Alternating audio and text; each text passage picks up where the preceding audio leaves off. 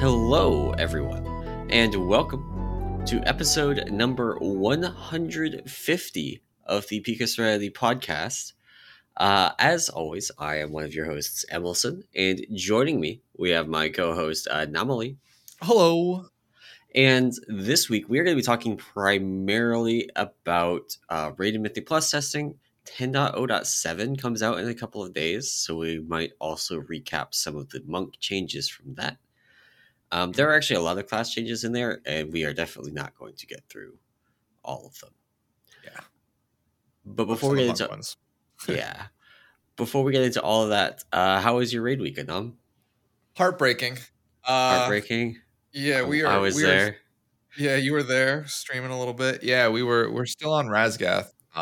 And even with the nerfs, which I think we'll go through a little bit.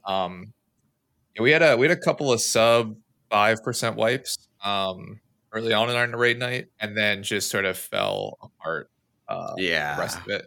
It's one of those things where, like, I don't know if your guild's like this, but we do a lot of, like, our early pulls in the night are very, very good, and then, like, they slowly become worse and worse. And, like, typically we'll hit that, like unicorn pull where, like, everything sort of comes together and we kill the boss. But it didn't sometimes happen. You just have that, like, that U shape in your pulls where, like, you start off and you're, like, wiping in, the first intermission, and you start getting really good pulls, and you're in phase 3, and it's like 5%, 2%, and you go back and you're back in intermission 1 again.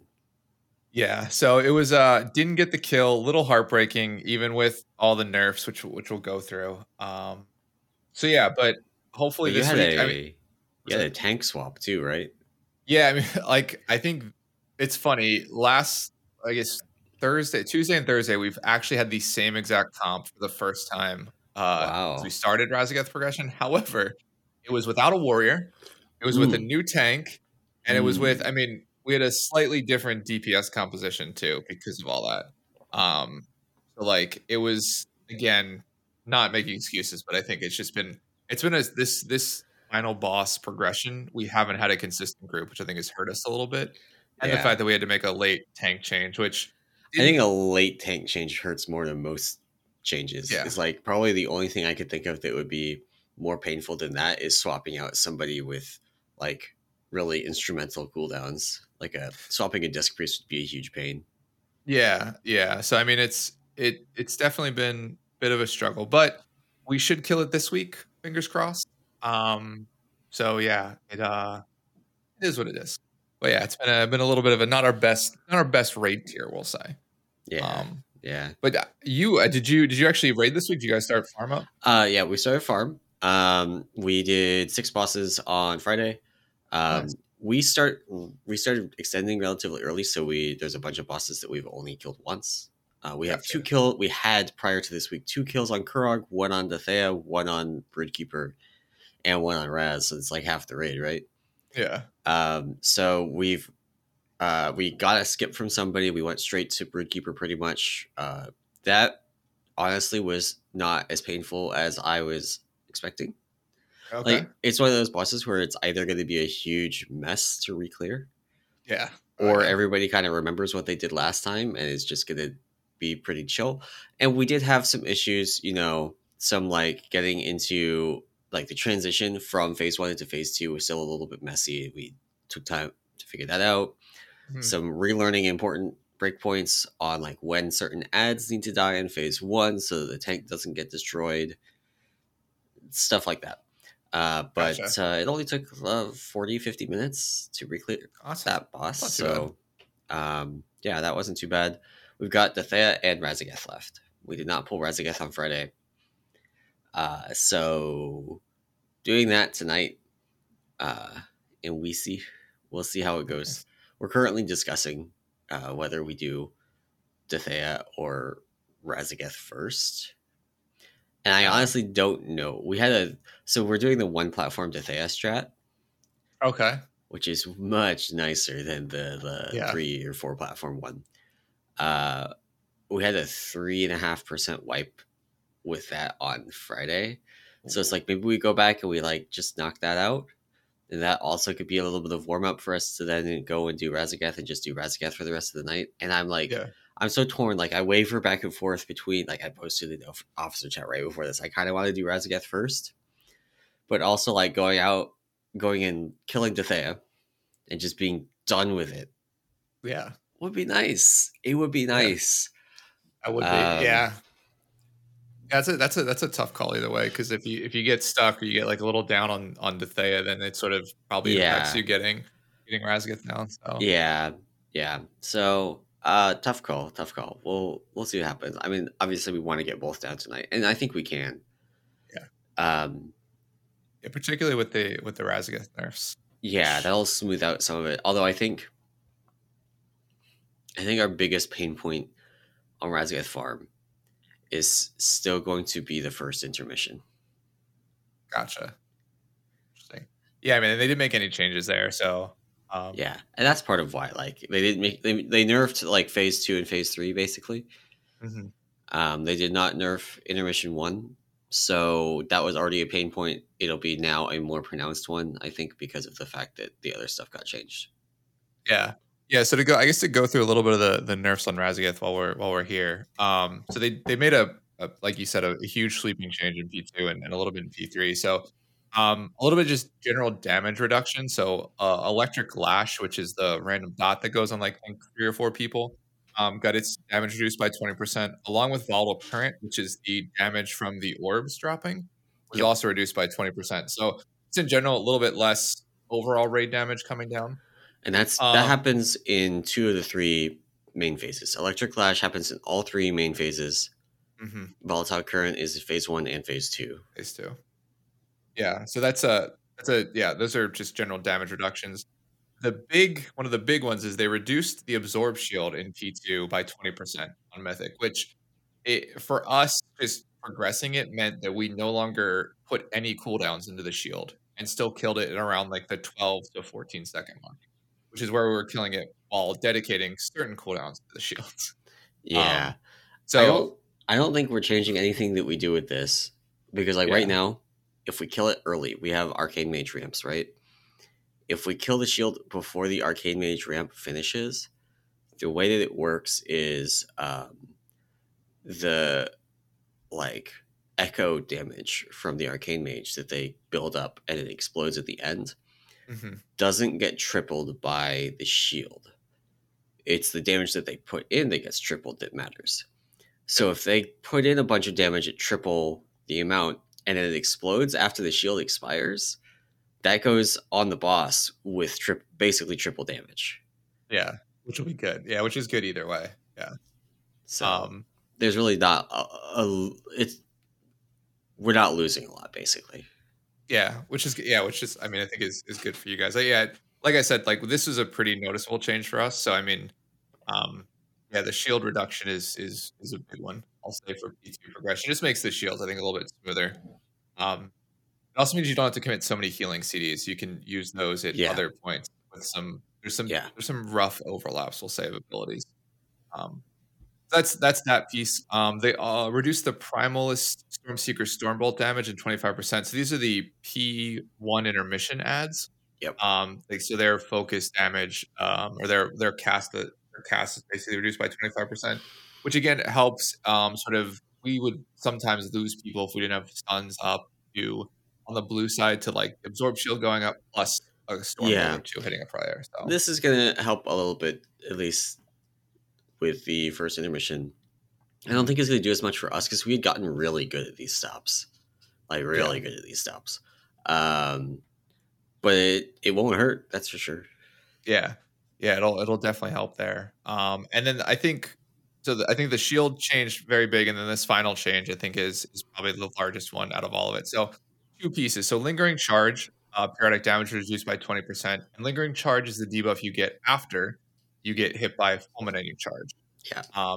And so with fulminating charge, what they did is they removed the root, and now it just snares, which basically means like you can use any sort of like movement increasing ability to spread out. You can also move yourself, your character a little bit. It's still you're still fairly slow, I'll say. So if you're all stacked on top of each other, it's like a 70% snare. Yeah. Yeah, you're not fast enough to spread out and not get hit, but it does mean that like as a monk you can roll out, which is helpful.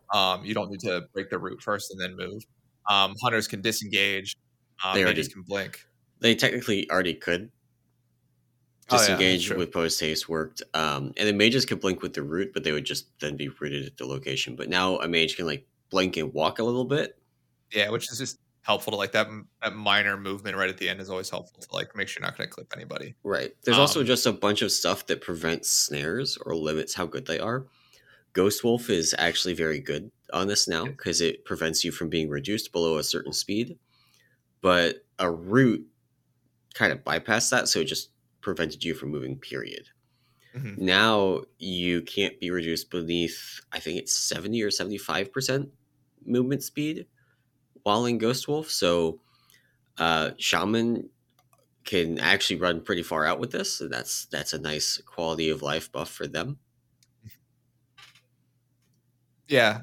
So this is, I think, one of the nicer changes. I mean, as a monk, you can still like Tiger's Lust to target, and it'll get rid of the snare, right? And they can move. And like there's other things like the hunter. I think the hunter, at least the hunter freedom doesn't work anymore, right? That was on root. Oh, it should. Okay. Yeah, we tried something with that, and it never worked out well. We had our hunters doing that in phase 2, and then they switched to survivability pets in phase 3, and we were just like, we're gonna gate out of this thing. And then the second one is like rogues immuning it, so it just didn't matter. We weren't clearing it anyway. Yeah, exactly. So I mean, it was so these are, I think, the fulminating charge changes are fairly big too. I mean, the damage reduction also is very nice because that's where, at least for us in our progression, where we're used to lose a bunch of people would be lingering charge. Spreading out, spreading out, getting the debuff, and then like as you're running back in, people not being like just not getting in range of a healer to get a heal, or being so low that you don't have like healers just don't have an instant to pop you up, which is compounded by the fact that we run 3 evokers, healing evokers. Yeah. So they're reduced range on top of that, just not good. So. Preservation is such a good healer spec, but also that 25-yard range is awful. It's like they're really not that I like evokers at all, but like that part of the evoker healing part is just awful. It's like the range issue. It just sucks. But yeah, so those are the sort of the mythic. There's a handful of like heroic changes too, which very similar to some of the mythic stuff. So, but yeah, those are the biggest, I think, mythic changes, which, like you said, should make P2 and P3 just slightly easier, and basically, get you into learning P3, which being there a couple of times is not that I think we've only had like 4 or 5 P3 pulls, and all of them have been sub 5%. So it's like if you get there, it's basically just living. I think it's like 2 bad overlaps. You live those 2 overlaps in P3 and you win. Right. Yeah, there's a overlap. There's like an overlap around 1250. It's the pull in plus wave, right? It goes like pull in wave something wave, or it's like wave pull in wave, something like that. There's 2 waves, and then there's the fulminating charge that you go and you just walk to the gate.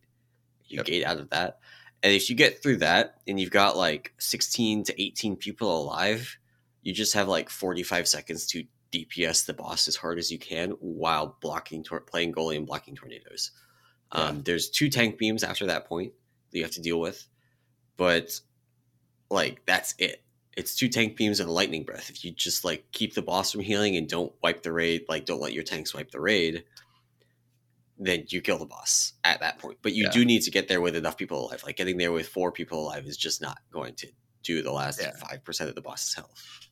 Yeah, exactly. Yeah, that was our best pull of the night, which happened to be our second pull or first pull of the night, was getting there with about that amount of people left, and the tank not having an external for the breath. Oh no! The entire raid getting hit for about 360k. Oh no! Yeah, so that was a little heartbreaker. But the problem was it was our sub-in tank who is actually our paladin healer, so like he's not used to tanking, and so it's just like just a cluster of just like getting there for the first time, never really seeing that part, and then like just missing cooldowns, which is that's brutal. You can't fault the player. Yeah, so that was the only rough part. But no, I mean, again, this will make Raszageth just easier, and I think they're trying to push Raszageth to sort of, they're in that phase of like, okay, now if you're progressing on it, let's kill it before, the 10.1 patch drops. So Yeah. um So yeah. Actually, related, more nerfs that came out this week. Very slight nerfs to Azure Vaults. mhm. The timer for it got bumped from 34 minutes to 35 and a half. That is actually retroactive for the purposes of calculating your score in Oh, I game. didn't realize that. So that's exciting. Nice.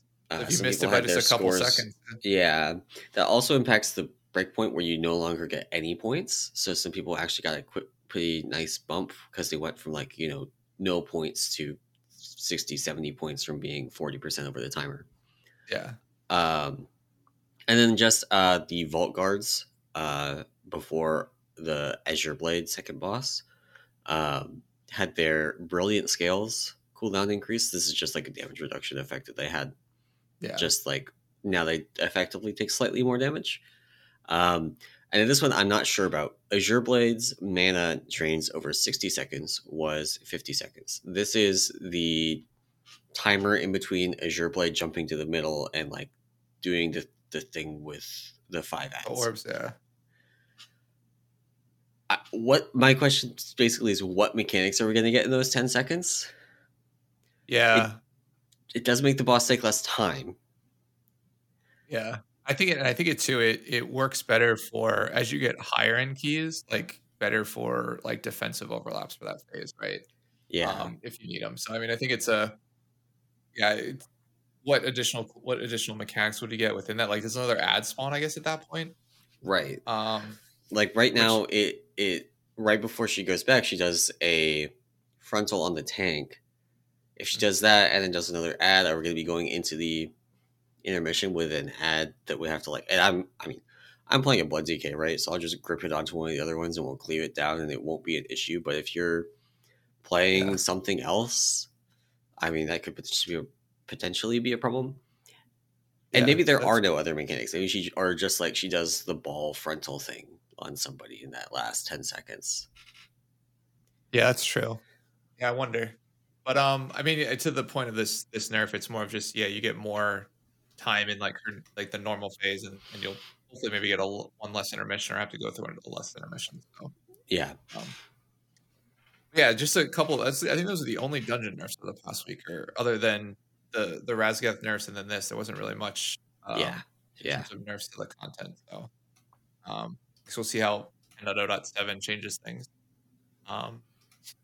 But yeah, I guess the other big news over the past week that came out is Wowhead, or sorry, not Wowhead. WeakAuras made a tweet which sort of everybody jumped on top of, which was the fact that in 10.1, and this is sort of apparent once I think they got into the raid and sort of saw some of the logging details that they're doing within the raid.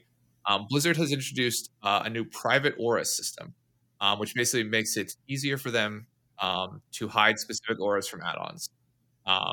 And the idea here, the implication here is that essentially it lessens the ability for like a weak aura to automate a certain mechanic within a fight.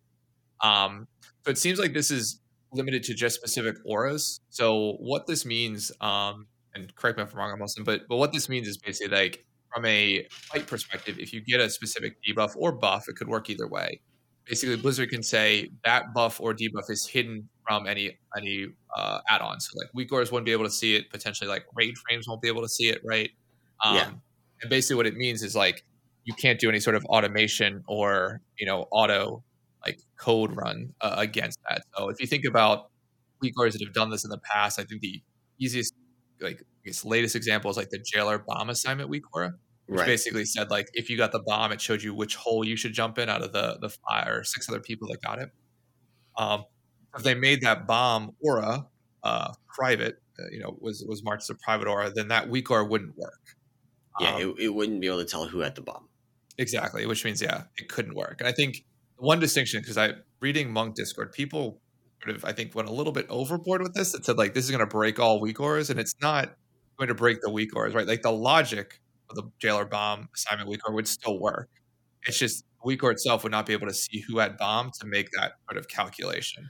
Yeah. So like I guess like weak aura is like the DDGG Among Us weak aura that like you vote on a player. Yeah, That system should still work. Like that weak aura would still work. yeah, But yeah, something like auto assignments or like auto assigning thing based on you getting one of these private weak auras or sorry, private auras like buffs or debuffs, yeah. those would not work anymore. There's a fun little linguistic quirk here because of how weak auras is named weak auras Yeah. because of history, where it was like, you know, the follow-on add-on to an add-on called Power Auras, which was an add-on to basically just do things based on auras being applied, which are buffs or debuffs. Auras is the name for like if you want to talk about either buffs or debuffs, just like collectively both of them. So this does not mean like this does not mean that like weak auras is breaking or weak auras is doing, you know, this private auras thing. This is Blizzard saying some buffs and debuffs will be restricted from add-ons being able to see them. Yeah. Yeah, which makes it, I mean, the implications of this I think are interesting, right? Because if an add-on can't see it, so and this is now going to be a general add-ons can't see it. So like while weak auras Yeah. are the ones that made the post, if like you get like the bomb debuff, for example, and they made that a private aura, like your raid frames wouldn't show it. You wouldn't even know from a raid frame perspective who had the debuff, Yeah. right? So there's this concept in the kind of Blizzard UI system called a restricted, um, basically like restricted frames. So your raid frames are actually already restricted frames in some regards. Like there's certain things that you can't do. Like you can't take a player's raid frame and switch which player it's associated with during combat because it's restricted, and that is done to prevent like heal botting. Like the old oh man, I'm blanking on It's the name called now. it was called Decursive, like heal. the old Yeah. kind of decursive thing. Like you can't do this thing where it would swap out the player's health bar underneath it, like to let you easily automate Glimmer of Light, for example, or Renewing Mist. Like you can't have it swap out intelligently and be like, oh, lowest health target right here all the Yeah. time, because the frame is restricted. So there are things they could do. For example, they could let add-ons. They do let add-ons create restricted frames outside of combat and let them set them up. So one thing they could do, which would work with add-ons but will require add-on developers supporting it, is allow you to create like a private auras restricted frame. That's true. You wouldn't be able to interact with or customize how those are displayed. So, for example, a lot of players use like instead of an icon for like Life Bloom or Renewing Mist on your raid frames, they use like a colored block that just has like the sundial countdown. You wouldn't be able to do that. It would just be like the standard. Here's what this aura looks like. You can probably control the size, things like that, but they could let you create just a restricted frame that holds these private auras, and then you could see on your raid frames, like you could create one per player on the raid frames and put it in a position. And during combat, you're not allowed to touch it. Yeah. But you can still see it. And so that's something that they could do. Again, it would require individual add-on authors implementing support for it. But they could definitely do that. It's not like it's insurmountable. It's potential pain, though. Yeah. Yeah. Because I mean, like, I think if this is sort of, I think, Blizzard's answer to like that arms race escalation of like how advanced weak auras have gotten over the past couple years, and like how they're having to basically design fights with the expectation that those things are in place. And so like the community, if you want to raid high end mythic, like weak auras are almost like a requirement, right? It's like you get your boss mods, you get your weak auras, then you're good to go. I think though that this also probably ends up like there are implementations of mechanics where like weak auras were actually not as helpful. And so like thinking about like the mecha torque bots, like when if you remember that fight where you had to like 3 people got debuffs, you had to jump in a bot, and you could only see other players' colors. The players had to tell you what color to hit so that you could like put in the sequence and disarm the bomb or disarm the bot. Right. Like they could do stuff like that, which that like was outside of weak auras, and I know there was a weak aura for it, but it didn't always work well, and it was almost easier just to talk through it. Yeah. So like I can see them being like giving them a little bit more freedom to implement sort of certain mechanics like that. Like Among Us is like a really good example of like having to communicate. And I know that there's eventually like a voting week or, but that still required you to interact with Yeah. I mean, there were a something, lot right? of like our reclears were like, you know, we would get there and be like, okay, vote, vote, vote, you know, just vote, everybody vote. Yeah. And so that was the big things we would get in, just like spread and vote. Yeah. And so it helped a lot. Like when you're dealing with a 20-person raid, trying to have everybody yell out like, "Oh, I see so and so, I see such and such," and knowing that two of them are liars. Yeah. That was the goal for the mechanic. And I think that would actually work really well for 10-man, but for Yeah. 20 or 30, like the max sizes, it just is too many cooks in the kitchen. Yeah, exactly. Exactly. But but yeah, I mean, I think we'll see how this actually plays out, right? They also talked a little bit about the fact that there's a new API for a private or a anchor. Yeah, So like it seems like this is kind of what I was talking about. yeah, so yeah, it seems like you'll be able to maybe add the actual private aura somewhere in the UI, just not actually interact with like the actual like debuff or buff itself. You'll get sort of Right. zero information about just other than being able to display the fact that someone has it or that it's somewhere in the Right. raid. And So I haven't looked at this. It may be that it's just your own auras, like you yeah, can't see other people's period. which would probably Um make sense if they're trying to hide it, right? Because like if there's you could even use like the presence of one of these private auras as you having whatever that like if we take the bomb debuff for example, like just be able to see other people's if their anchor point was active or not. Um, yeah. So yeah, we'll that have to so see where it ends up because there's a lot of restrictions they could add to make it so you just can't interact with this thing at all during yeah, combat. Um we'll have to see where it ends up. I do think this is a good thing in general though. Like yeah, the fact that you had to have the weak aura for mythic jailer bombs was awful. It would probably yeah, the least fun part of that fight was, you know, getting halfway through phase one and then three people jump in the same hole and two of them say my weak aura said to jump there. And the exactly. third person's like, yeah, mine did too. And it's Yeah. like, what do we, all right, I guess we just like do this song and dance to try and make everybody's note update. And uh Well, on that fight, we don't one of our warlocks literally would reload his UI every pull because yeah, like he was notorious for just getting the wrong like for whatever reason like he would just get the wrong assignment, and so he's like I'll yeah, just reload every time and it works. He's like if we wiped and went through the fight again the second time we did it, his was off for some reason. So it was like yeah. fresh reload every time. So It was such a point of frustration. Um and there's a bunch of other fights that have had stuff like that over the past couple of expansions. mhm. I'm like anything they can do to like de-escalate that particular arms race, they just gotta. They Yeah, gotta. We intentionally tried to avoid using assignment week or as this tier. I think we have one. The yeah, charges. I guess it's two. It's the phase one bombs on Raszageth, just the left okay, right ones basically. yeah, And after the nerfs, I don't know if we really need it, but it does help avoid the like everybody going to one side and then just like killing each other kind of yeah, wipes.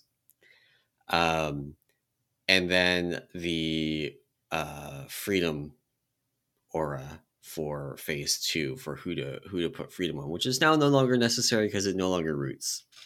yeah. I'm actually trying to think. Other than kick assignments, I don't think we've used an assignment week or this tier. We didn't We even try. really like we have a kick assignment week aura for the storm bolts on the intermission of Radzageth, but I don't think we used another kick assignment week aura the whole tier.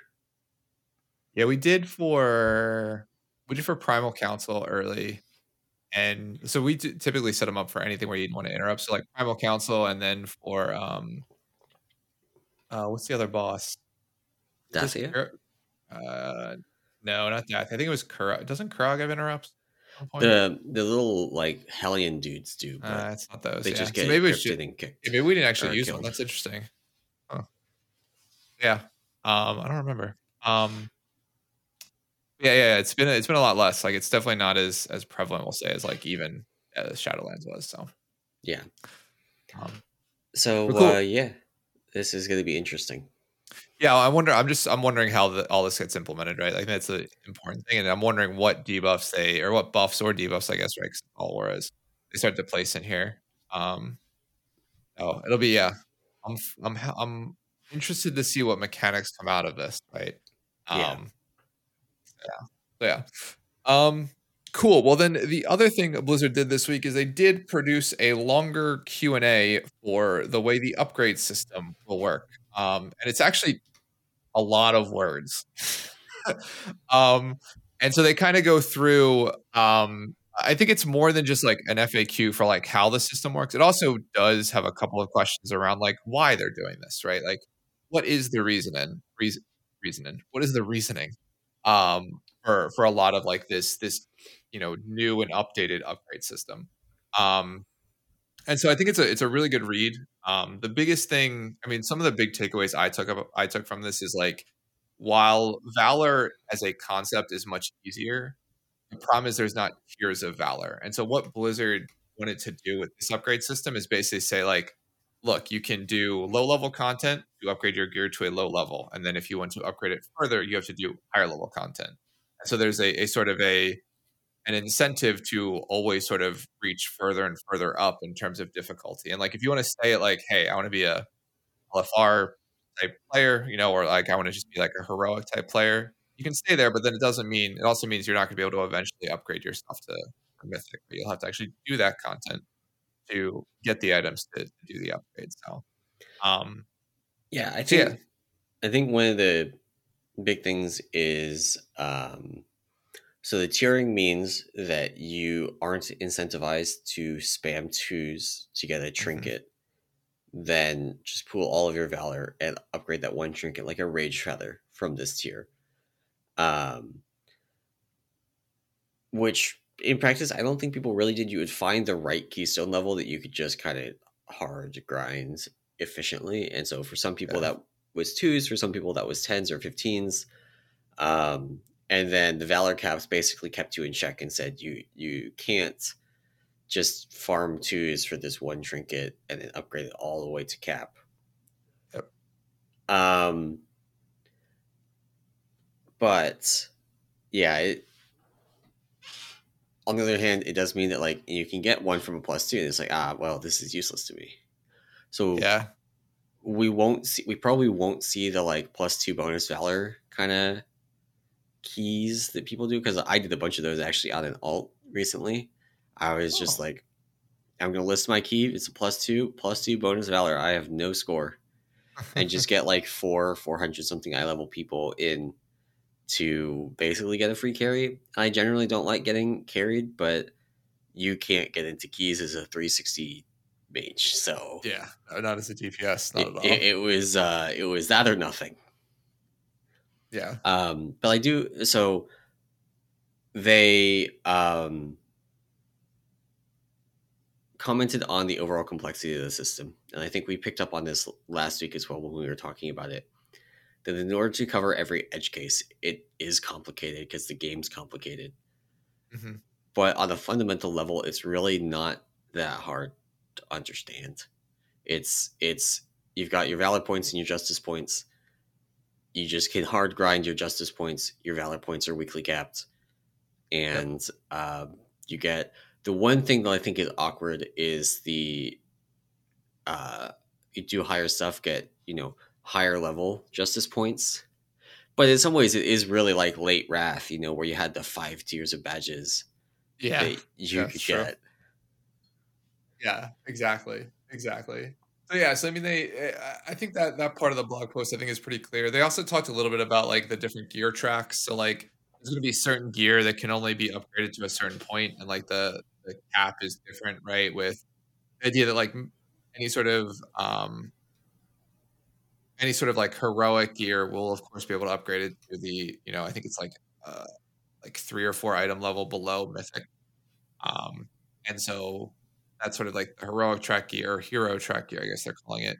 And then like champion and veteran are lower level, and like veteran gear comes from like weeklies or like lower level dungeons. Champion gear will come from like your mid level dungeons, and then things like that. So again, I think more clarification on the gear tracks, which I think people were slightly confused about. But again, it means that like you need to do higher level content to be able to upgrade gear to a higher level, which is kind of what I think Blizzard wants to push. Get away from the, the +2 key spam, and then just sort of spamming lower level dungeons to get an item, and then spending a bunch of valor to upgrade it to like its mythic equivalent. Yeah. And then they did. So the only, I guess maybe one of the only other final things is like they did talk a little bit about this system moving forward, at least in passing, right? And so what they basically said was like this is something that's been set up specifically for season 2 and 10.1, and they're not sure if it's going to continue into season 3. I think the idea is like as we get to interact with the system, I think we just need to give Blizzard as much feedback as we can on if we like it, if it's good, if it's bad, Yeah. right? And so that's the idea, is that it could be extended, it could be the new way we upgrade gear, or they could say, yeah, this didn't work, this was not what we wanted to see, and we're going to go back to Valor and Justice. I guess it's just Valor now. Yeah. Head back to Valor. So yeah, we'll see how it works out. This kind of like we're going to introduce it and see how it goes. I think is good. I would rather get something that is maybe flawed and just like we're getting it in 10.1 instead of waiting for 11.0, because the current system isn't perfect. This approach means they're not committing to potentially having a broken system in place for an entire expansion. So if they release this and it has flaws, and those flaws are pretty severe ultimately, then in 10.2 it may just be the current system of Valor points, and you can't upgrade raid gear again. Yeah. So I mean, like I said, or like you said, I think it's cool that we get like this interim, or not like an interim system, I guess, or like a system that's a test kind of. Yeah. In a non-expansion patch, I think is crazy for Blizzard. So cool. All right. Well, I think that's. I mean, we're going to talk about raid testing coming up here in a couple minutes, which did happen last week. But in terms of like major topics, I think that's the biggest thing. And so I wanted to touch a little bit on 10.0.7, which comes out on Tuesday this week. So if you're listening to this live, you have 2 or 3 days from this. If you're listening to the podcast, it might already be out, or you might be listening Monday afternoon. But yeah, so 10.0.7 launches this week. So this patch contains a bunch of different stuff, we'll say.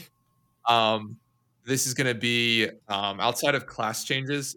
There's new race combinations coming out. So I think Monk. So for us, we get Organ, Draenei, and Goblin, which means I'm going to be Goblin until I can be Gnome. So excited. We also get additional story content in the Forbidden Reach. We get to actually go to where the Evokers woke up in their vault or whatever. See some more. The Mistweavers get to go and raid the Evoker Palace and take their shit. Yes. Well, we'll talk. Maybe I'll get an Evoker jab in here in a second when we talk about class changes. There is a new faction that you can sort of gain reputation with, the Winter Pelt Furblogs, which Furbolgs, however you say that, which I absolutely hate. I killed them in Winter Spring. Isn't it different? Isn't it different? Are they different? I don't know. It looks so familiar to like the mobs you kill for the Winter Saber in Classic. But anyway, new faction there. And I guess we get some other random story stuff. There's a Bane Bloodhoof story that continues. Apparently there's an NPC that comes back that hasn't been in the game for 30 years. Did you read this? No. So in Warcraft 3, as a part of their campaign, you go with Rexar and one other Tauren to save Bane. Okay, yeah. And that other Tauren, I don't know the name of it, so this is me not knowing the lore, was only ever mentioned in that campaign in Warcraft 3. He's never, like, the NPC has never come back, never been mentioned anywhere else. But in this sort of new Bane storyline, NPC's coming back. Okay, cool. I did not know that. I do remember that campaign quest, though. Yeah, and so, like, there were people, like, on the Wikipedia page for it for the NPC, they're like, speculation that, like, they died at some point 'cause they've never been talked about since, so, yeah, that's out there. I'm trying to think anything other major. There's new heritage armor, oh, and there's a new faction envoy system, which basically just means you get 10% increased, experience or sorry, 10% increased, reputation or renown with It's a also specific faction. like some days they'll give you basically a daily quest for that faction. Yeah. Which, not really my thing, but also I do eventually want to get the red scale dragon riding thing, which comes from the dragon scale expedition, which is pretty much that reputation only comes from like it comes from outdoor content Mhm. and then the raid things that you get, which I don't do outdoor content on the character that I raid on, so I have like half of the reputation that I have for that faction on my monk and half of it on my DK. And so Nice. neither of them can get anything. Nice. Yeah. Uh so maybe it'll help fix that a little bit. A little bit of a catch up, which will be nice. A little bit of a catch up, so, um, and yeah, and then we have the heritage armor for orcs and humans, so, it's pretty I mean, a pretty substantial content patch. I think the story stuff moving forward will be interesting. We get and so in terms of systems too, we get the new ring system. There's the new Yeah. ring plus gems, which People are asking in peak like, "Hey, what are we wearing for the rings?" And I'm like, "I don't know. They were still tuning it this week. yeah, they're still making Your changes to guess that, is as so good as mine." So, I expect that we will have something for Brewmaster around Tuesday. yeah. But And I this mean, it's not like you're locked into whatever gems you put in. You can just go get more gems. yeah, it's And the gems aren't upgradable last I knew. It was just the ring that you upgraded. yeah. So you could just have fun and play around with it. Like this isn't the Shards of Domination thing where if you put the shard in, you have to wait until you're revered to swap it with a different one. You could just swap it, like put some in, see how it works. If you don't like it, use something else. If we come out and like, Sims say this is the highest DPS combination, and it's like, great, you can just go put that Go in. do it. Yeah, there's 0 Like, restriction. Yeah, no, this is so a don't pretty stress light about it. system. Yeah, yeah.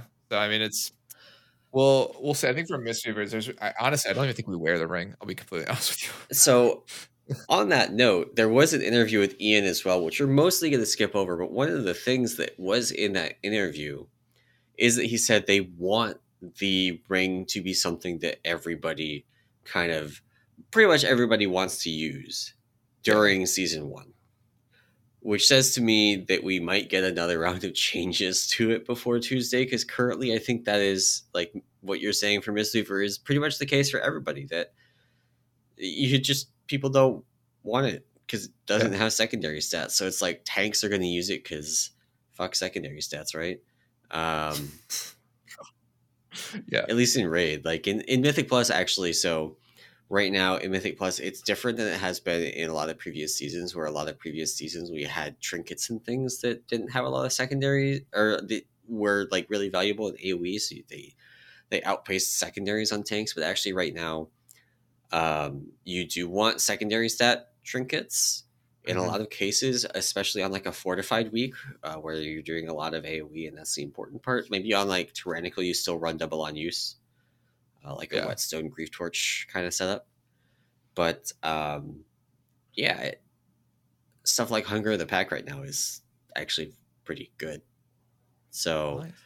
I don't know if you'll actually use this ring as a tank in Mythic Plus. I think you will in raid, but we'll see. And that honestly just might be the change that they put in. Like I could see it on Tuesday being like, when you upgrade this, you have to take it to the crafting thing and do a crafting order to upgrade your ring. Uh huh. It may just be like you can put emissive in it now and Yeah, secondary stats.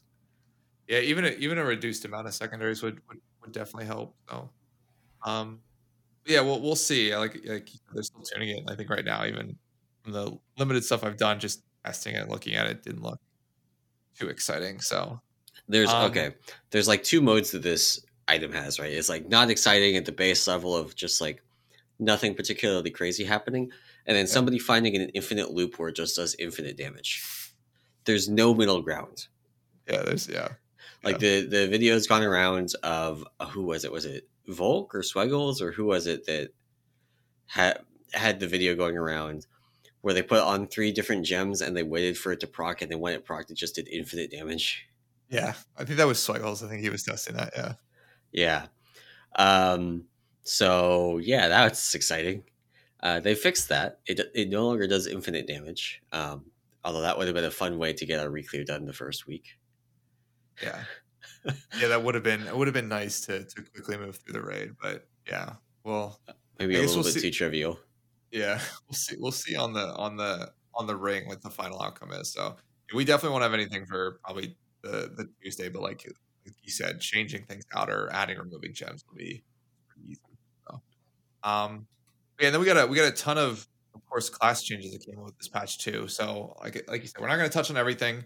I think for maybe for Windwalkers, the big one that they're getting is they're getting Sky Touch. It's basically a new talent that shares the it's a choice node with what's the actual name of the Skyreach.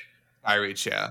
But Skyreach and Sky Touch, and basically all Sky Touch does is removes the teleport, like the port portion of Skyreach. And so this is sort of big because I know as a as a Windwalker, when I take this talent, sometimes it's extremely disorienting when you like port in front of something or port to something when you're not expecting it. I know that our Windwalker in Raid has died to like the Narth a couple times. Yeah. And then also to just randomly porting in front of the boss and getting cleaved by something. Yeah. So. Or the real fun one on Raszageth, you like Skyreach back into the boss and there's a lightning thing there, and Yeah. you just Skyreach into lightning, get stunned, and then get killed. Yeah. It's an exciting one. Yeah, so I think that's the biggest thing out of Windwalker. And they've gotten other like damage increases to some other talent changes. So most of those though are focused on single target updates. So no, so that's on the Windwalker side. No Brewmaster changes. We did actually get some hot fixes this week to Blackout combo. Okay, that's good. So two ones that have been on our bug list for a while. Blackout combo with Purifying Brew now actually pauses stagger. It didn't before. People want this effect to be so much more powerful and valuable than it is. A lot of the reason it was really good in Legion is because of our extremely low brew cooldown and the ability to just chain Blackout combo, Iron Skin Brew just the whole time, and you can kind of pause stagger for like 15 seconds at a time, and that's way more way more powerful than pausing it for like 6. Then there is a fix. Blackout combo Celestial Brew now gives you the 3 extra charges of improved Celestial Brew for that cast, instead of it just like giving you a buff that applies to the next cast, which is a lot better in higher end content, kind of a wash in lower end content. It makes it more intuitive to use. It says like if you Blackout combo Celestial Brew, it makes this one better. Like you want this one to be better. It's not building up towards the next one. In higher end content, you kind of overwrote those stacks anyway before your next Celestial Brew. In like a lot of cases, like maybe it bumped you from 9 stacks to 10 stacks, but that's not you're not intentionally comboing that very much. Yeah. Nice. Well, that's good. Yeah, those nice to get. I always love hot fixes. So yeah, those came in on like Friday. They're working hard. Yeah, and then I guess the class or the spec with the most changes is Mistweaver, where we got a bunch of I think changes. So to go through these pretty quickly because we touched on a lot of this. Actually, maybe one we didn't talk about. We touched on a lot of this though. So the biggest thing is we have a new talent for Shaylun's Gift. And so this is basically it's an additional node. So it's not a choice node or anything like that, just an additional node. And what it does is it increases adds 2 Shaylun's Gift now heals 2 additional allies, so that's 5, so up from 3, and the cast time is reduced by half a second.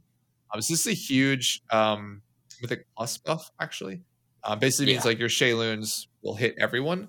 And this will be, I think, a theme as we look at Mistweaver, is they're sort of removing some of the randomness in the targets that are hit by our spells, because a lot of our healing is not targeted. So it's sort of, we get, I think, a disproportionate amount of just like RNG, where like if Shayloons heals the 90% target, not the 20% target, the 20% target dies. Yeah, Right? I definitely ran into this. I've Yeah. healed a couple queues now and ran into this exact thing where, there's two targets that are low, and if, everybody else is just like not topped, and I hit Shaylin's Gift on one of the low people and the other one's health just doesn't move. Yeah. Yeah. This is a very cool talent. This will be an almost automatic pick in Mythic Plus for you. So, yeah, it's very good. They also did change Shaylin's Gift healing. So they increased it by 20%, which is a sort of a buff. But then they then they changed the way that Mastery triggers. Mastery will only trigger on the primary target of Shaylin's Gift. Previously, all of your secondary targets were also triggering Mastery, which was sort of nice healing boost. But yeah, no longer will occur. But you did get a solid 20% just baseline increase to it. They then made a bug fix, which I think is right, is that the Shaylin's Gift clouds now reset upon when boss raid encounters are started, along with when Mythic Plus starts. This means you can't start a fight with 10 right, of the clouds. Yeah. Continuing with this Shaylin's Gift, Xiaohao's lessons got some updates, which I think are good or bad, depending on how you look at it. First up is the Lesson of Fear, which is the haste buff. Got its haste reduced from 25% to 20%. Just sort of, Lessons of Fear was by far the best buff you could get. And so people would fish for it. And so now it's not as good. It's still probably the best one, just not astronomically better. And then the other thing that they did is that Shayloon's lessons will now display a tracking buff indicating which lesson will be learned on the next cast. So basically, you'll be able to see the next time you cast Shayloon's Gift what buff you're getting. And so it's one of the 4. You'll be able to know up front what buff you're getting the next time you cast, which is really good. We'll let you fish or make changes if you want, if you need it for a specific mechanic coming up. But it also means that the lessons buffs now operate on a deck system. If you're not familiar with decks, the way that deck systems work in WoW, basically you get all of your options, and you just sort of pick, like, let's say you have 4 options here. It's like picking a card from a group of 4. So you pick the first card, it might be the first buff. You pick the second card, it's going to be something different, third and fourth. And when you pick all 4, you reshuffle those cards and you start picking again. And so the idea is you will always be able to predict, based on the deck system, what your next buff will be. That does mean that you can no longer high roll Lesson of Fear into Lesson of Fear into Lesson of Fear into Lesson of Fear. So that's a downside. On the upside, it means you can no longer low roll. I don't know what the worst buff is, but you can no longer low roll the worst buff over and over again. Exactly. So it constrains the variance, which for healing, I think is good. Oh, yeah. This is definitely like, if you look at how Outlaw Rogue works, they don't use a deck system for their roll the bones, but they are constantly able to reroll. Not literally all the time, but they have a very high frequency of being able to reroll their buffs to try and hit certain things and then just run with those buffs for a while. So the variance there is a little bit more like, you can't just recast Shaylin's Gift all the time. I mean, you could just recast it on cooldown, but it's not quite the same. Yeah. And it doesn't super matter for an Outlaw Rogue whether you don't have your best buff all the time. Whereas, like, because like if one person low rolls in a 20-person raid, another person is likely to high roll. Odds of like all 14 DPS low rolling at the same time, not that likely. So if the Outlaw Rogue is just 1 of 14 and happens to low roll, it's not the end of the world. But if your Mistweaver is assigned to, say, heal a Storm Surge and low rolls, that's way different. Yeah. Because they're the only one that's supposed to be carrying that. Exactly. Yeah, exactly.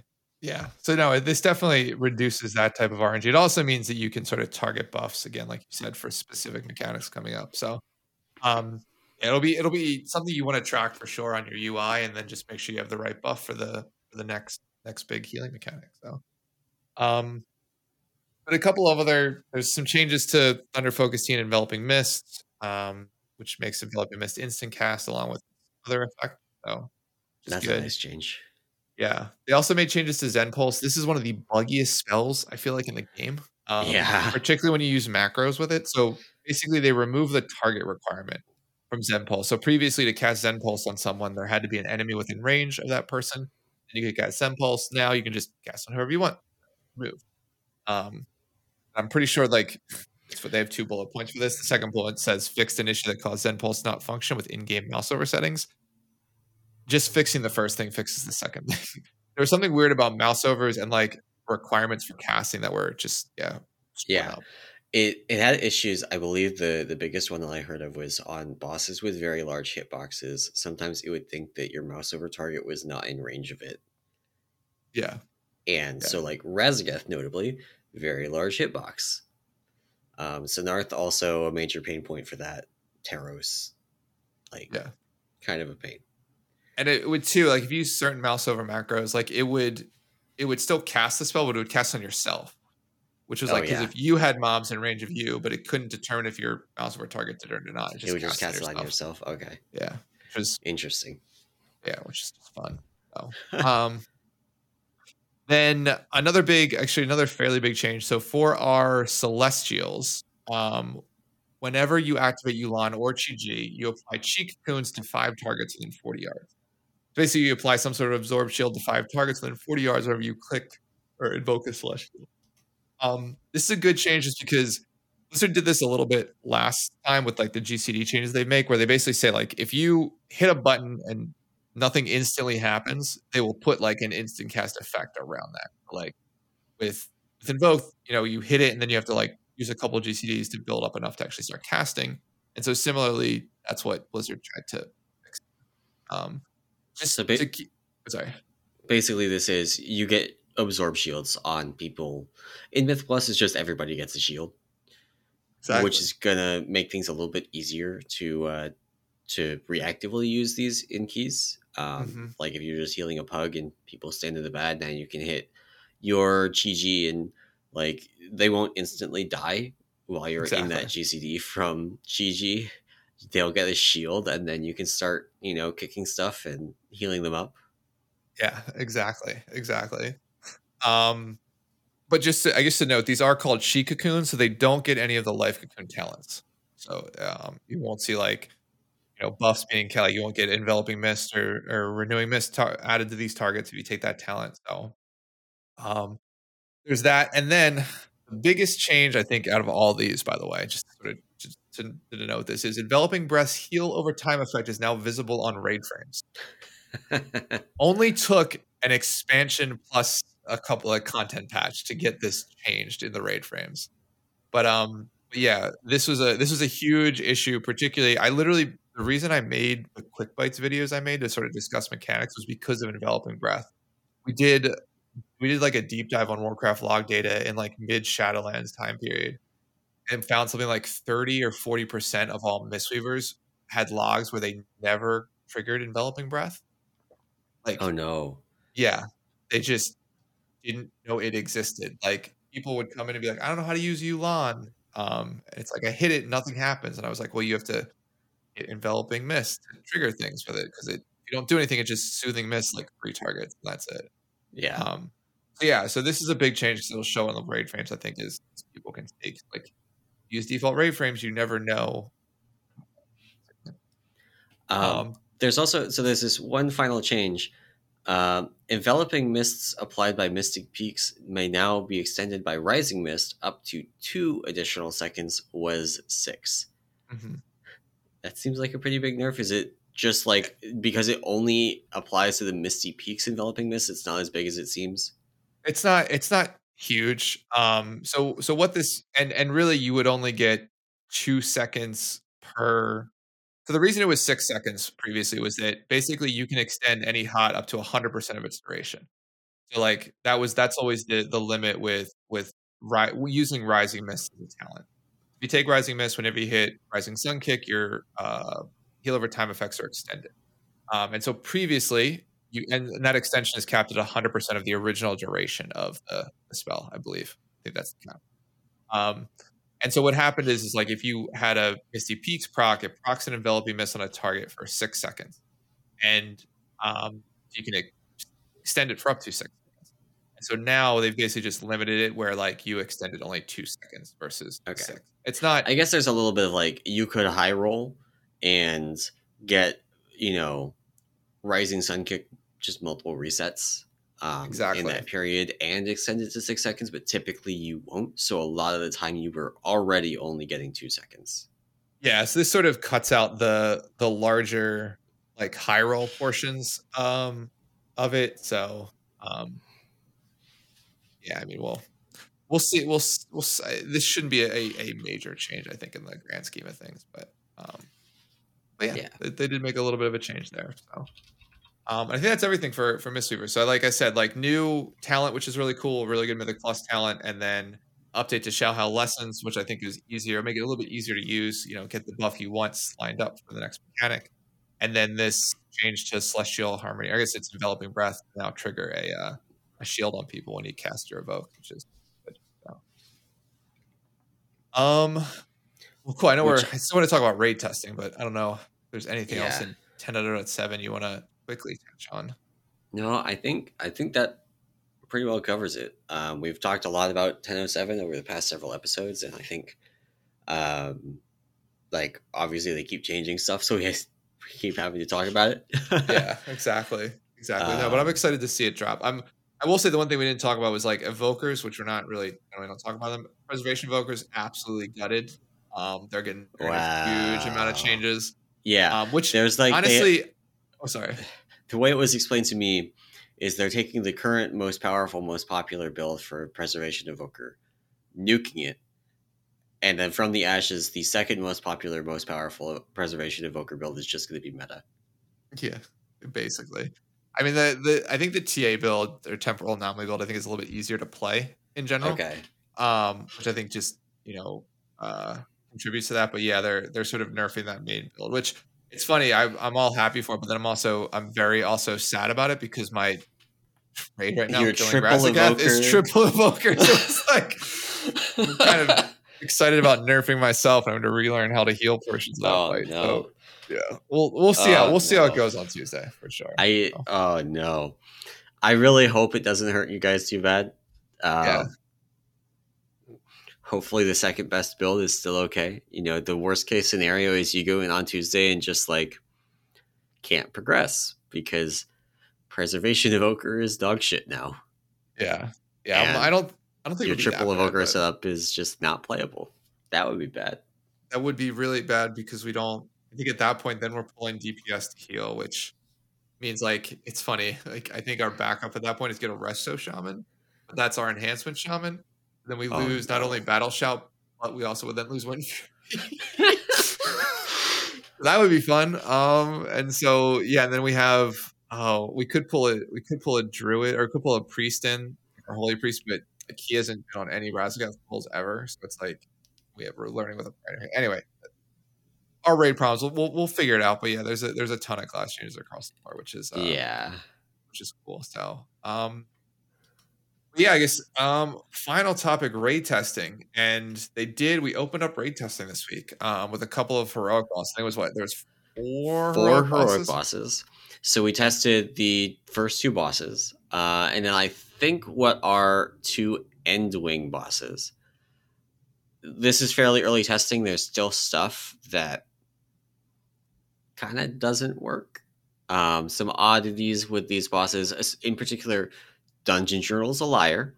So if you have read the Dungeon Journal for this boss and you haven't tested it, there's things in the Dungeon Journal that do not work like they are written.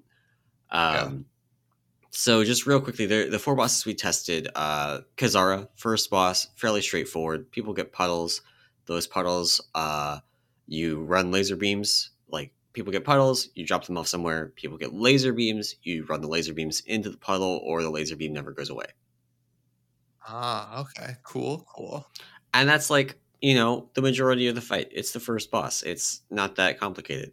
Um, there is the like remnant of Ner'zhul style, like breaking armor off of the boss that spawns swirlies and stuff like that. It did not have a major impact on timers that we could tell. So you're hopefully not going to deal with the remnant of Ner'zhul style. Your healing cooldown timers change literally every week because you push at a different time. Yeah, exactly. So hopefully that won't be a problem. Again, it is the first boss, so even if it is, Aranog, it doesn't matter if you somehow were to get different healing timers on it. It just wouldn't matter. Gotcha. The mythic mechanic is going to be interesting on that. Like one that is currently listing is if two laser beams cross paths, they explode. Oh, So it's don't cross the beams.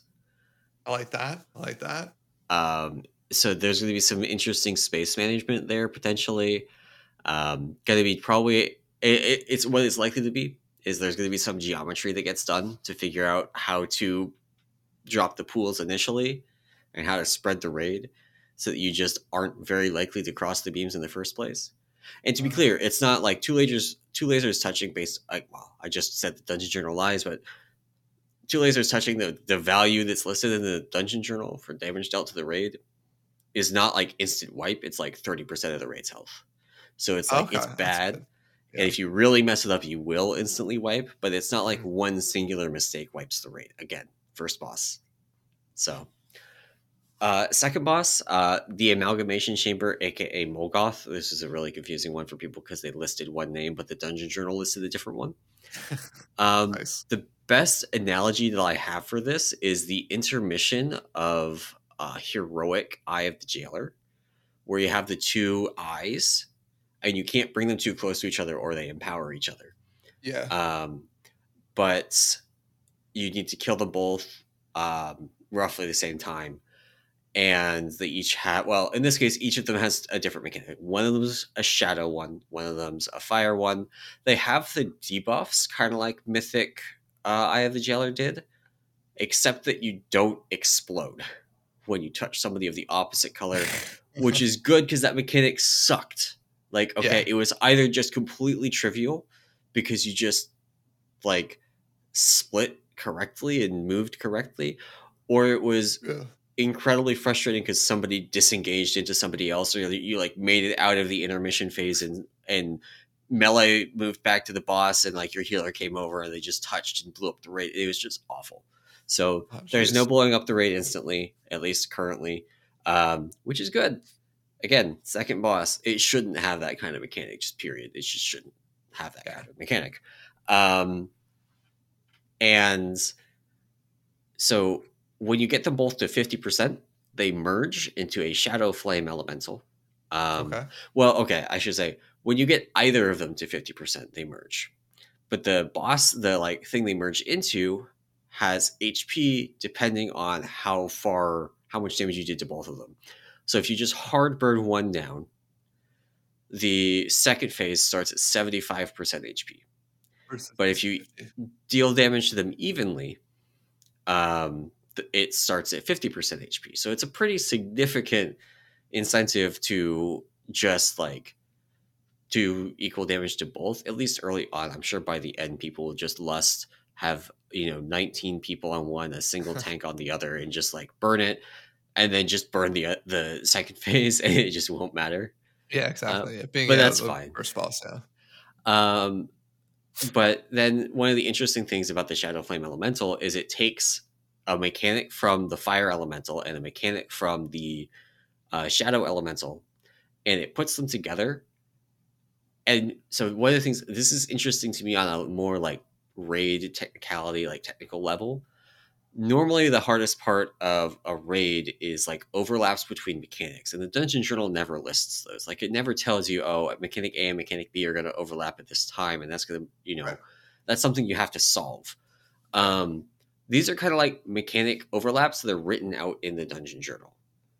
Ah, okay. So you have one where there's Armageddon soaks that spawn, and then from those soaks, you get orbs that come out. And that's listed out in the Dungeon Journal, and that is the Fire Elemental has the Armageddon soaks, the shadow elemental has the orbs that move around that you have to dodge, and so then when they merge, you have one mechanic that's both of them.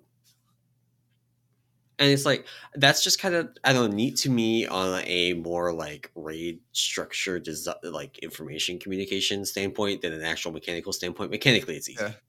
Yeah. The hardest part to figure out was how to have like what timing to have people swap so that they didn't get too high a stacks of the debuffs in phase 1. In phase 2, there's a different debuff that you get, and it's permanent. Gotcha. And you get it from dealing with the mechanics. So there's things that you do there to, like, probably on Mythic, you're not going to have the same people soaking Armageddon soaks every time, because then they just like die to the stacks, that kind of thing. So yeah, and like Lincoln said, we just burned the fire guy to push the boss to phase 2. We did the same thing earlier in the like hour of raid testing that we had to just see the second phase.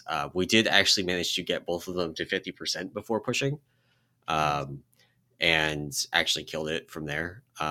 The doing it from 75% was just a little bit much for how we were doing it. We just had people die at the end of the phase 2. But yeah. Then on the second day of raid testing, we have what I think are Endwing bosses. We had Raszageth the Elder and have fun saying this one, Zhkarn, Zskarn, the Vigilant Steward. Zacharon. Yeah, Zacharoon. So we have Zacharoon and Raszageth. Yeah. So we tested, I think Zacharoon was first.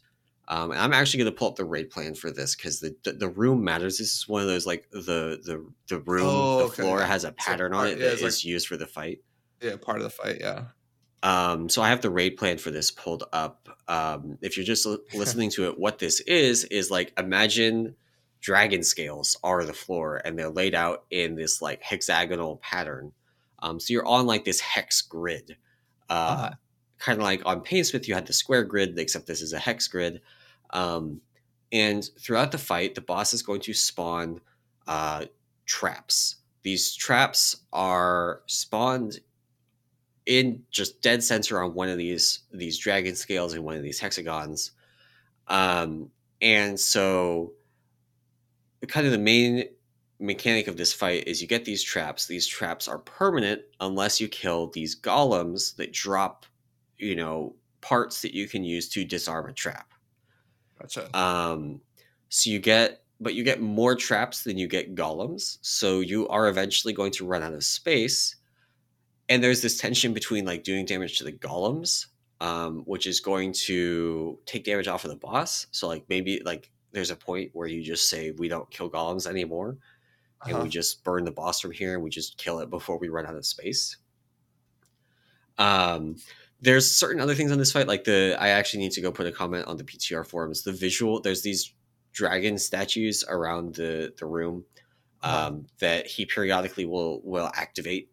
And they do a big, and when I say big, I mean big cone. Very large, with a very poor animation at the edge. So we had a number of wipes that were just people, like it does 3 pulses and the pulses get progressively bigger. Gotcha. So you have time to like get out of it, which is cool. But also on the 3rd pulse, the edge of the animation is just really bad. Like you get hit by it, but visually you didn't get hit by it. So there was part of our raid testing on this boss was just figuring out where the edge actually was for the 3rd hit, which is just not how it should be. That's something that needs to change. Yeah. But this one I think is going to be interesting. Okay. I do feel like this is going to very rapidly, at least like pre-mythic, going to devolve into just ignoring as many of the mechanics as possible and burning the boss. Makes sense. Because the way it works is you get like 6 traps a minute. Okay. Oh, wow. Yeah. And the golems, if you don't do something about them, will activate more traps. So you have to do something about them. You don't necessarily have to kill them though. You can CC them.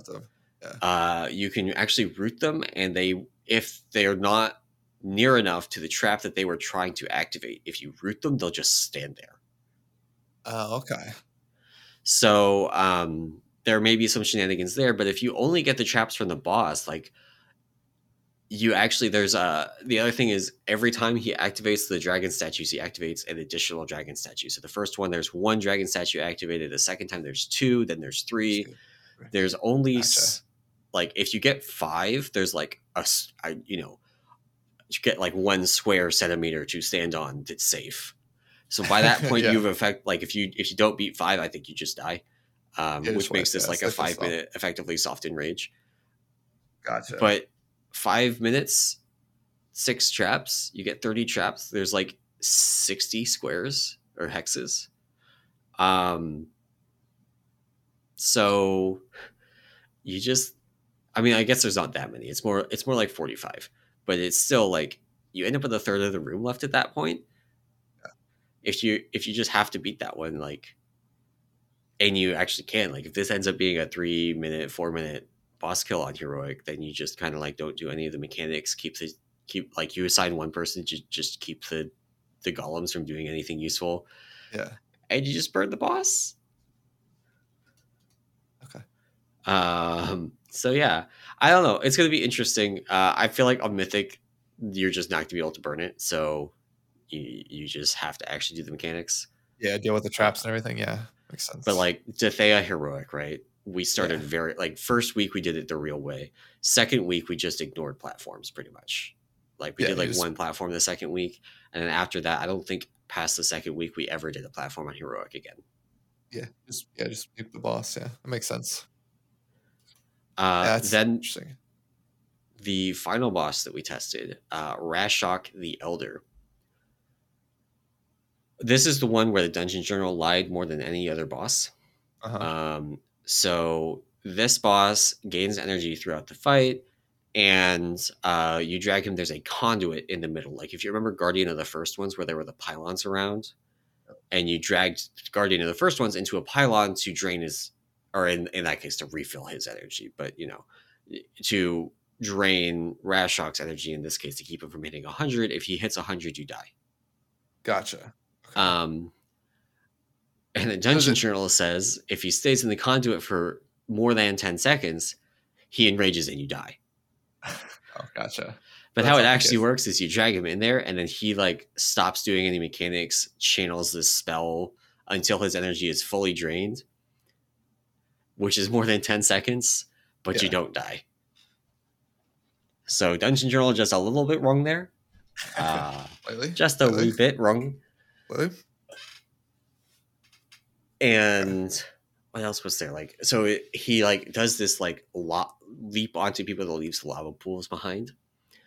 If you overlap with another lava pool, the raid dies.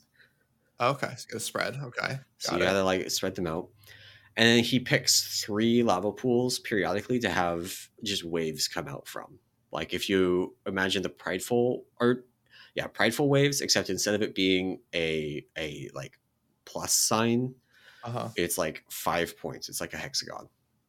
Okay. No, a pentagon. Pentagon, yeah. I was gonna say. Interesting. Gotcha. So and he's. What's that? Oh, go ahead. No, I was gonna say. Actually, I forget what I was gonna say. All right, you continue. So like the catch with that is it does raid damage when he leaps on somebody, and damage is increased by 50% for each pool that is out. Okay. And of course, you're probably waiting for like, okay, so where's the mechanic that lets us remove pools? Yeah. There's not one. You just eventually die. Gotcha.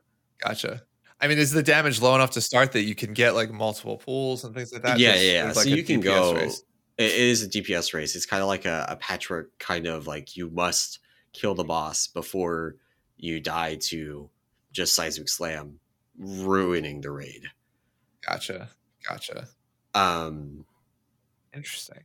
Which kind of, it's weird because like it looks on the surface like there's like this space constraint because you just are going to run out of space to drop the puddles, but you die to the damage from the way before space is a problem. You have like half the room left when it was just literally one-shotting us.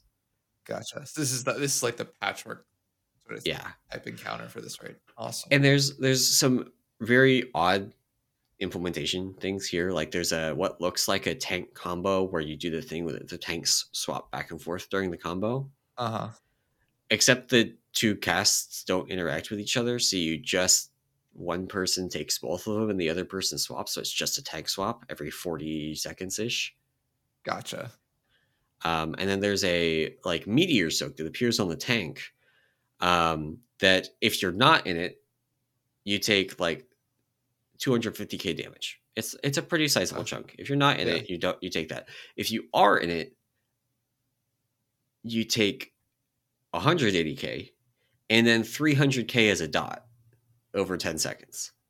Okay. So So it ended up actually being easier to have literally everybody not in it. Because then nobody gets the dot. We just take the 250k. There's no other damage going out. Yeah, and you just top people up over the like 15 seconds until the next seismic slam. Yeah, and they'll probably have to change that. Yeah, that's a little too easy.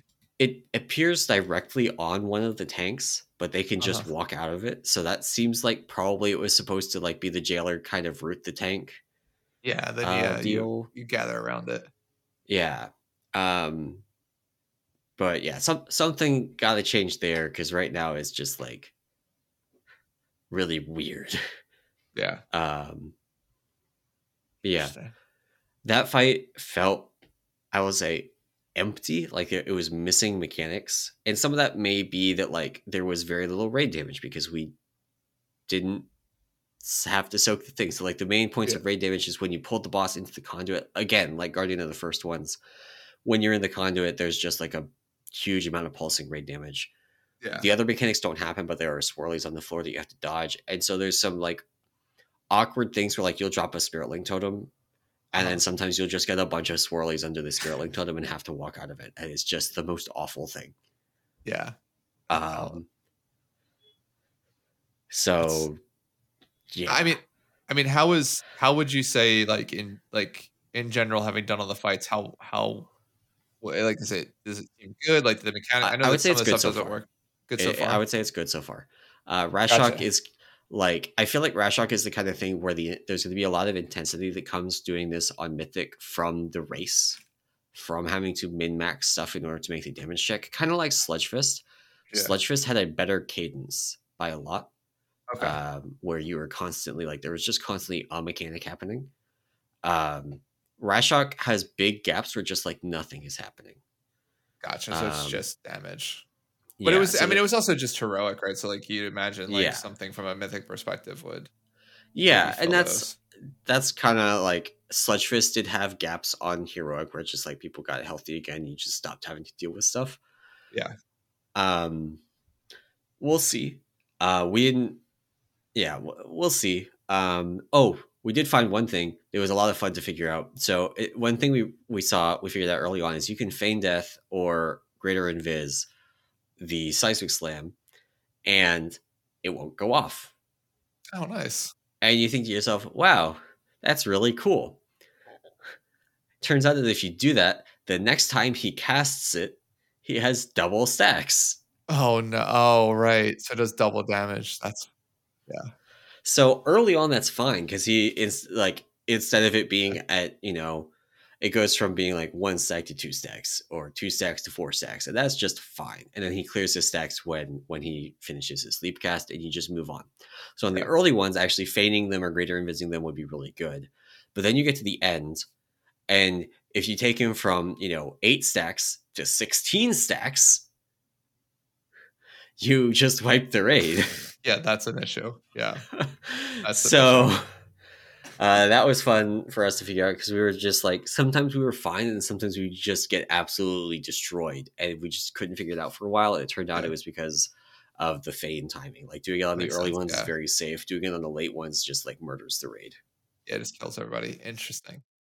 Yeah, I will say I did not get to do raid testing just because typically I've work at that point. But I will say that the interesting part about, the fights sound really cool. I watched a couple of like reviews, saw some tweets about them. So everybody seemed pretty high on the raid in general. The crazy thing though is that Blizzard posted the testing schedule for like the next 6 weeks, which is like Yeah. the longest, like the most advanced notice I think we've ever gotten on testing, There's which so is much raid testing. yeah. Yeah. Yeah, which is interesting, but also like super cool that they're like getting ahead of it and upfront of like, hey, we have all Yeah. this testing Yeah. upcoming. But I thought that was also funny. Like they don't have bosses in it. Like the only bosses they sort of mentioned were for this week, right? Yeah. So like they did sort of say like when normal mode's opening. So over a weekend, normal mode will be opening coming up here on the 24th. Certain bosses there. They'll have LFR testing at the end of the month for a weekend, and then Mythic testing starts in early April. So all of April Yeah. is nothing but Mythic bosses, which is fun. So Yeah. so yeah, they definitely got ahead of the testing here for that stuff. So We actually have our first Mythic boss test the very end of March 30th. oh, sorry, yeah, I didn't. And then all of, like you said, all of April is just April, April, April, April, April. Notably, if we want to read the tea leaves, Friday, April 21st is the last date listed for raid testing. Yeah. So if you wanted to speculate about raid release based on the final day of raid testing, you might speculate that the raid releases 2 to 3 weeks after the last day of raid testing, maybe even a month. So we might be looking at potentially like a May 15th kind of raid release. Yeah. Who knows? Which seems might be appropriate. Be appropriate for 10.1, somewhere in there. So but yeah, no, it's awesome that the fights seem really good. I saw a couple of screenshots too of the raid. It looks like the aesthetic looks really nice. Yeah, it does. I will say one thing that I found a little bit annoying. I did, there's the feedback reporter in game, which was slightly buggy. I was getting Lua errors from it during the fights, which was awkward. But the some of the swirlies are like this pinkish purple. That is just hard to see, not on against the floor. It's actually fine against the floor. The floor is like this brown color for a lot of it, so the pink and purple stand out pretty well. This is not a Denathrius like red swirly on red ground kind of deal. But in particular on the first boss, that pinkish purple of the swirlies blends into the, like when you target a boss, they get the red circle under them. Oh no, yeah. It blends into that, and so like they did a good job of making it so things stand out from the floor, but because they're using this pinkish purple, now they're running into issues with the boss like targeting thing. And it's not a big deal on some of the bosses, like Raszageth. Well, Raszageth has like faded ones that are actually kind of difficult to see. That is also some feedback for that boss. But like Zakarn wouldn't be an issue, and the amalgamation boss wouldn't be an issue because it's just a smaller hitbox. Yeah. But the first boss is a dragon, and so the hitbox is giant, and that red circle under it is huge, and so it ends up being hard to see through that. Gotcha. Well, cool. I mean, it sounds like we've got new raid stuff, new content, which is always fun, and yeah, we got testing scheduled for the next 6 weeks. So yeah, I don't know that I'm going to be there at all of it, but yeah, I thought about skipping this week because it's our first week of farm, right? And there's just so much prep to do for bosses we haven't seen for 6 weeks. Yeah, exactly. But, we ended up just doing it, and we did like min-size heroic raid testing. Very cool. So we are doing things differently for our team this tier for raid testing. We've historically done more just like kind of inviting anybody from the guild. This tier, some people wanted to do just like weekend team testing for heroic because we have enough people that can just show up to it. So we did that. Very cool. But we are not going to be able to do that for mythic testing, so we're going to have to do some kind of combined thing there. Yeah. Nice. Fun. But yeah, our chronic problem with the like doing the combined thing from the start is we would end up with like 4 tanks. Yeah, exactly. And, which never works out. Yeah. Yeah. Oh, cool. Well, awesome. I think that's the major stuff for this week. So yeah, so we got a ton of content I think coming in on Tuesday for 10.0.7, and then 10.1 is PTR's up, and there's a bunch of changes out there that we Mythic Plus testing is also open right now. I have done a grand total of 1 key. I did an underrot this morning. Good dungeon. Have fun with Sanguine in that place. But yeah, it's good. this is a good release cadence. Yeah. Yeah, I like this. Awesome. So, yeah, I think that is going to be it for our show today.